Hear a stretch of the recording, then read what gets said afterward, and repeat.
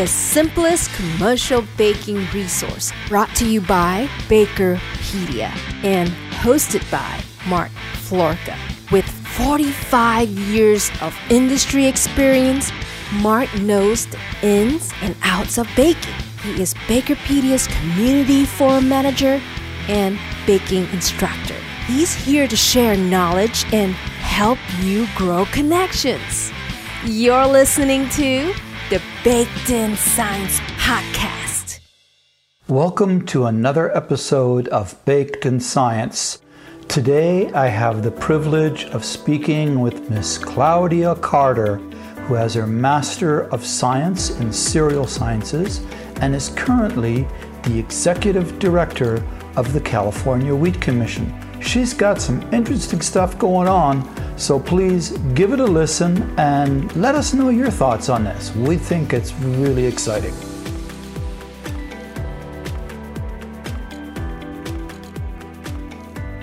You've been doing a lot of different things. I keep noticing stuff that you've been putting on LinkedIn. It's really exciting to see the thing that you've been doing with the high school kids, right? How long have you been with the Wheat Board? So since 2014, I came here as the lab director. We're the only wheat commission, state wheat commission that have a quality lab on site.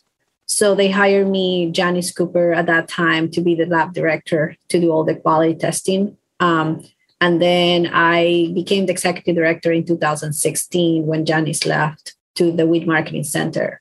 Oh, so you're connected to the Wheat Marketing Center as well.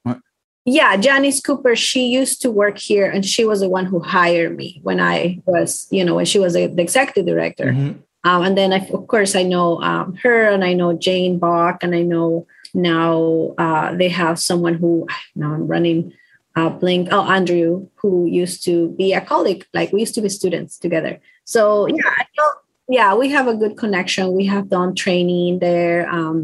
So it's been a good, sometimes collaborations with different projects, US Wheat projects as well. And so the commission, does it function like a board in terms of marketing the wheat as well? Yeah, the same. Yeah, we're funded by Greek wheat growers, and then we support research at UC Davis. So we have been funding wheat research at UC Davis since we started, and then that's part of the wheat breeding program, and then also the extension program that we fund through that research money. And then the market development and the outreach and all of that, those kind of things are different activities that we do throughout the year. We used to do, of course, more of that before pandemic, but then like traveling for meetings, conferences, and things like that, and visiting customers internationally and also here domestically. And so one of the things I admire about, when I see your posts on LinkedIn is that you're really passionate about the industry, and you're passionate about the Wheat Commission, and you're passionate about baking. And how did you develop? How did this come about for you? Well, I have grown in Ecuador cooking mainly and baking more like desserts than actually bread. Our traditional bread baking in Ecuador is not as much like home baking. So, but then I grew up cooking and I grew up around food, but definitely I've been passionate about the food science because that's where I study and that's what I wanted to do. And then, of course, working with Dr. Frank Manti up in North Dakota when I did my master's, I definitely developed more of a passion for understanding the quality of wheat, more like very specifically to understanding like, there are varieties of wheat and not all, wheat are different.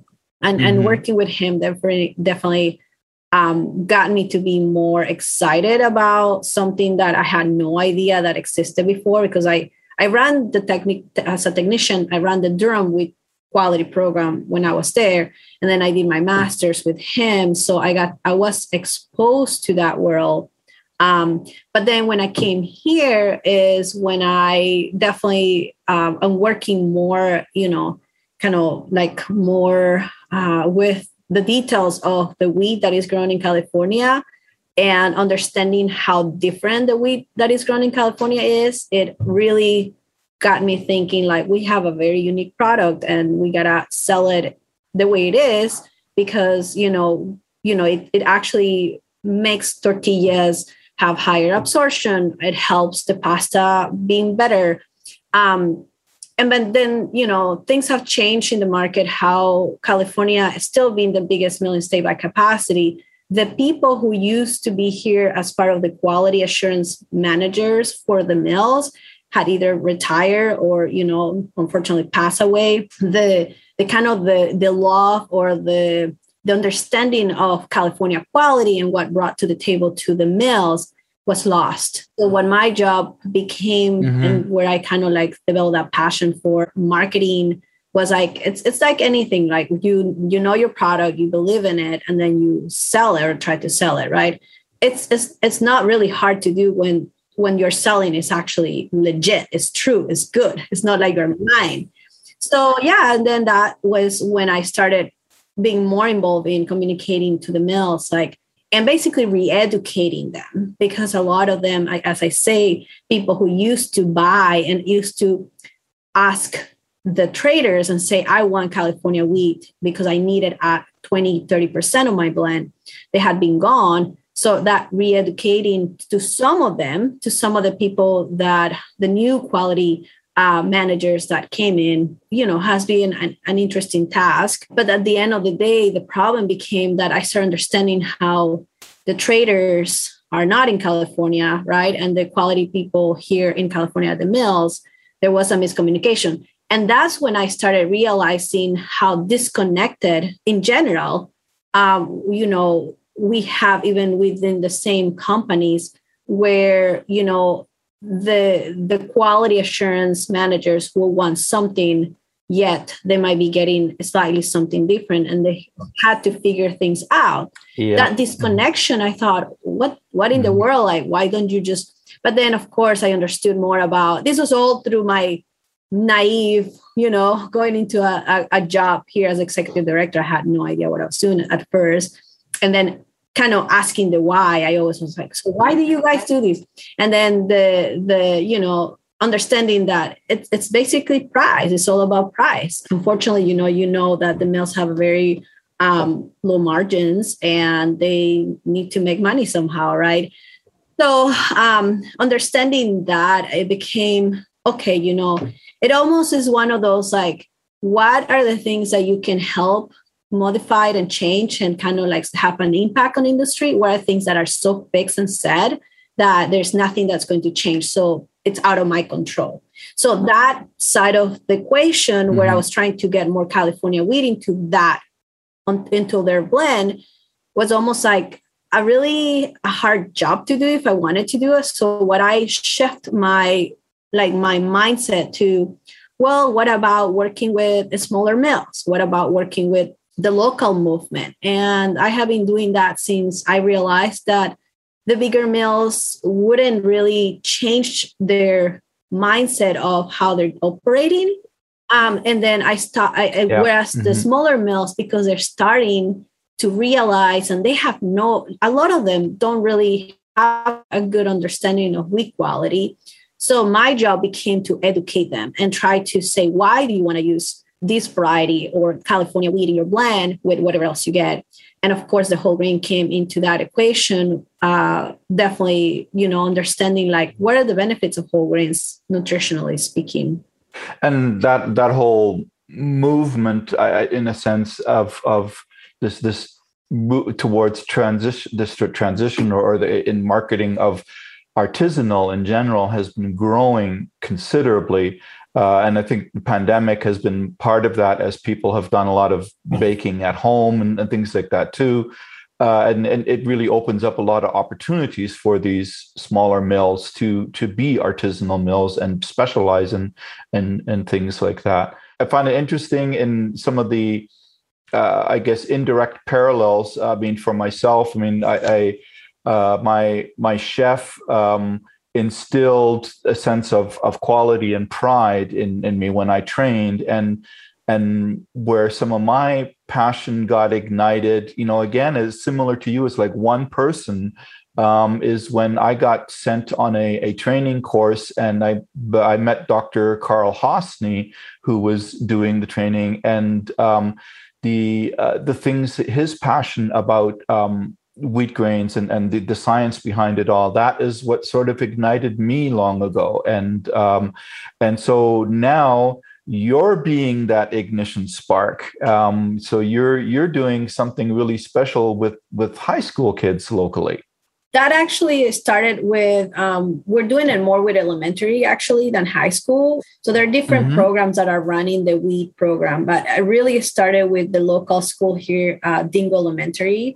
And there were 5th, 6th graders that did that for the first couple of years. And then, it was, to me, it's always so interesting when I bring not only the kids, but I bring the adults.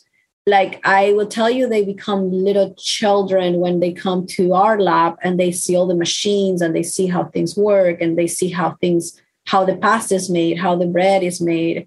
To me, it really, that's another part, how you describe igniting the passion is I started realizing it's not only the children who are being excited, it's actually the adults that have no idea how these things are made. So anyways, but that was, started with elementary children back in 2018, where we had our first crop. And then we brought a whole set of children to the lab. But my whole goal was, when I was growing up, I had science fairs. So I went to those science fairs and I still remember the things that I saw that actually I'd say I want to know how to process food. So I want basically the same type of experience to these children. So what we did is we assigned stations. So they run the mill. So that was one station. We had them at the station of the alveograph. So they actually ran the alveograph. They ran the glutomatic, and then they ran the farinograph and the Foley number machine. And then after that, they were at we have a pasta extruder. So they were extruding pasta, and then they were making bread and tortillas. So we rotated them, it worked out really, really well. So then we had supervision, adults and our lab manager was their lab assistant. So that was something that we did. And we would have continued, but then of course the pandemic came, and then we did a virtual one. And we hope to do this with the next year class that they're growing the grains. So, and you've also planted wheat with them that they're going to cultivate and harvest? Yeah, so that year, the first year, it was because one of the volunteers at the school, he used to be a CPA. So he used to work with farmers and help them in fertilizers and pesticides, what to use. And he used to advise them. So anyway, so he's the one who volunteered there and say, hey, why don't we grow wheat? And then so he started growing wheat, but they didn't know what to do with it. And that's when they came asking us, do you want to help us? What can we do with these? So so the whole program is that they grow the wheat. We go there, we harvest it with them by hand. So we use sickles, and then we use a thresher, and then we get the grain. Usually we get about 80 to 100 pounds of grain from that plot that they have. And then we bring it here, and then that's when they process it. So they can kind of see the fruit of their hard work, That is absolutely fantastic. That is incredible. In my time, when I worked with ADM, we had a VP who, really wanted to help educate the children as well. We were fortunate. We had a elementary school right next door to our building, and we had a big empty patch of grass and things. So he planted potatoes and pumpkins and all kinds of things to have with the children, so that they could see it grow and harvest it and things like that, to understand that food comes out of the ground. Because even though we're in a community where we're completely surrounded by cornfields and soybean fields, the inner cities children, they really just have no sense of agriculture in that sense, and where food is coming from. To them, it comes from McDonald's and the freezer in the grocery store, right? And this is just incredible. Was it hard getting support for this? I mean, is this something you took on yourself to do, and with the blessing of your your superiors or things like that, or did you have to fight for support, and how willing was the school to do, or did the school even come to you to ask for information? No, thankfully, what happened was that the people who came asking for help, they are part of a nonprofit organization called the Yellow Farm to Fork. And so they're local, and they basically, this is what they do. This is their whole job, is planting gardens and growing the gardens and supporting the schools and helping them, seeing the whole process. So when I came in, they were already kind of part of that equation. So that was not hard. It was like we kind of added to that to support them to finish the job. That's basically what happened. Now, I do know, based on their communication, and now because I got the grant from CDFA where I am doing the job for 2 schools, so I don't have Yellow Farm to Fork as intervening right between, then I'm the one doing all this work with the schools. Thankfully, all the people who have been part at the school have been very open. So what I've learned, they don't want you to dump a bunch of extra work to them. Like the teachers, the food service managers, what they need is the support. They need to having you present, even if it's through someone that is there that you have assigned to be there. So how we do it is that I have an intern who is amazing from Cal Poly. He's a ag student there.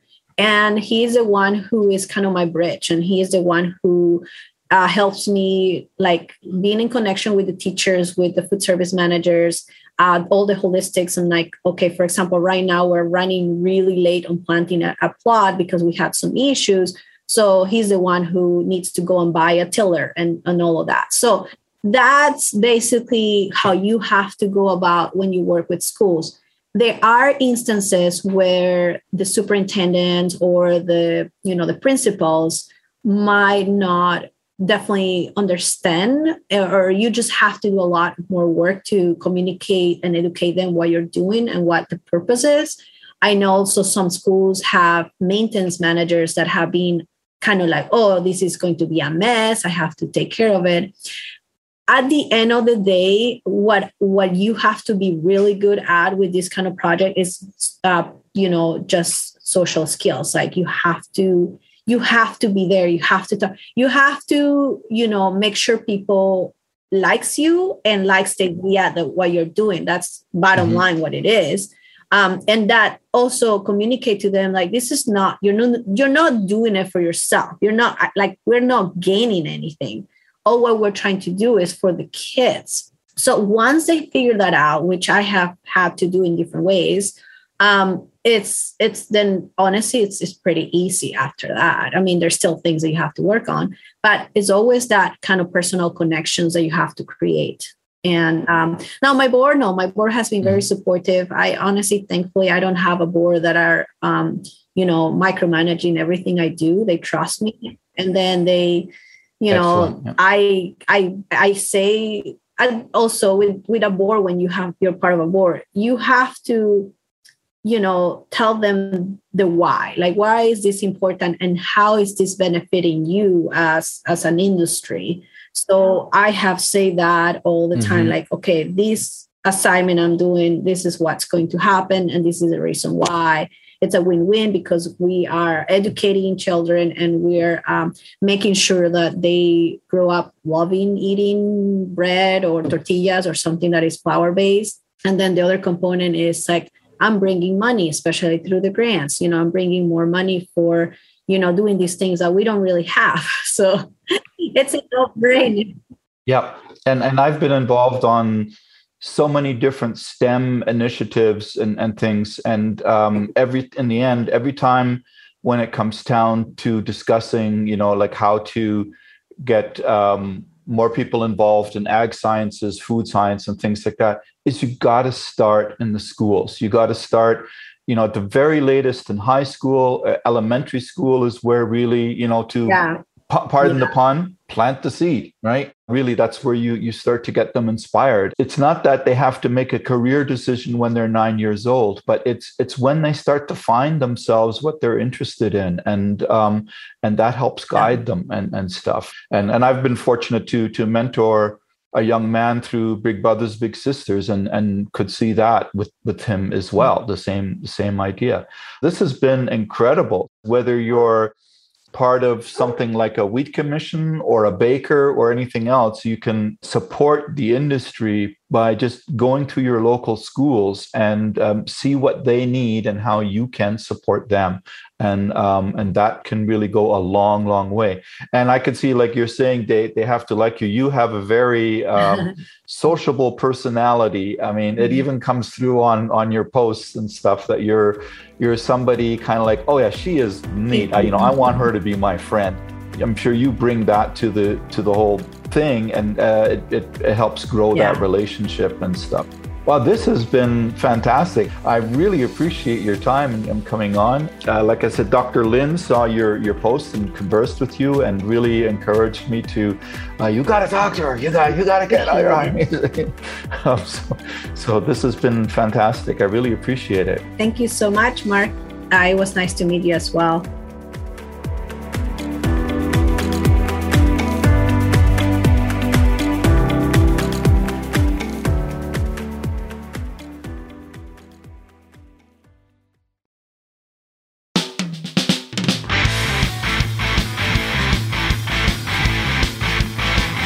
That's it for another episode of Baked in Science. I hope you enjoyed that conversation as much as I did, because I thought it was phenomenally interesting, and I'm just so excited about everything that Claudia is accomplishing, and hope I can get out to California and visit her and her lab and the kiddos and see it all firsthand. It just seems so cool. Please let us know your thoughts on the subject and what else you'd like to hear about. Enjoy and have a good day. And this is Mark Florka, your Baked in Science podcast host. See you next time.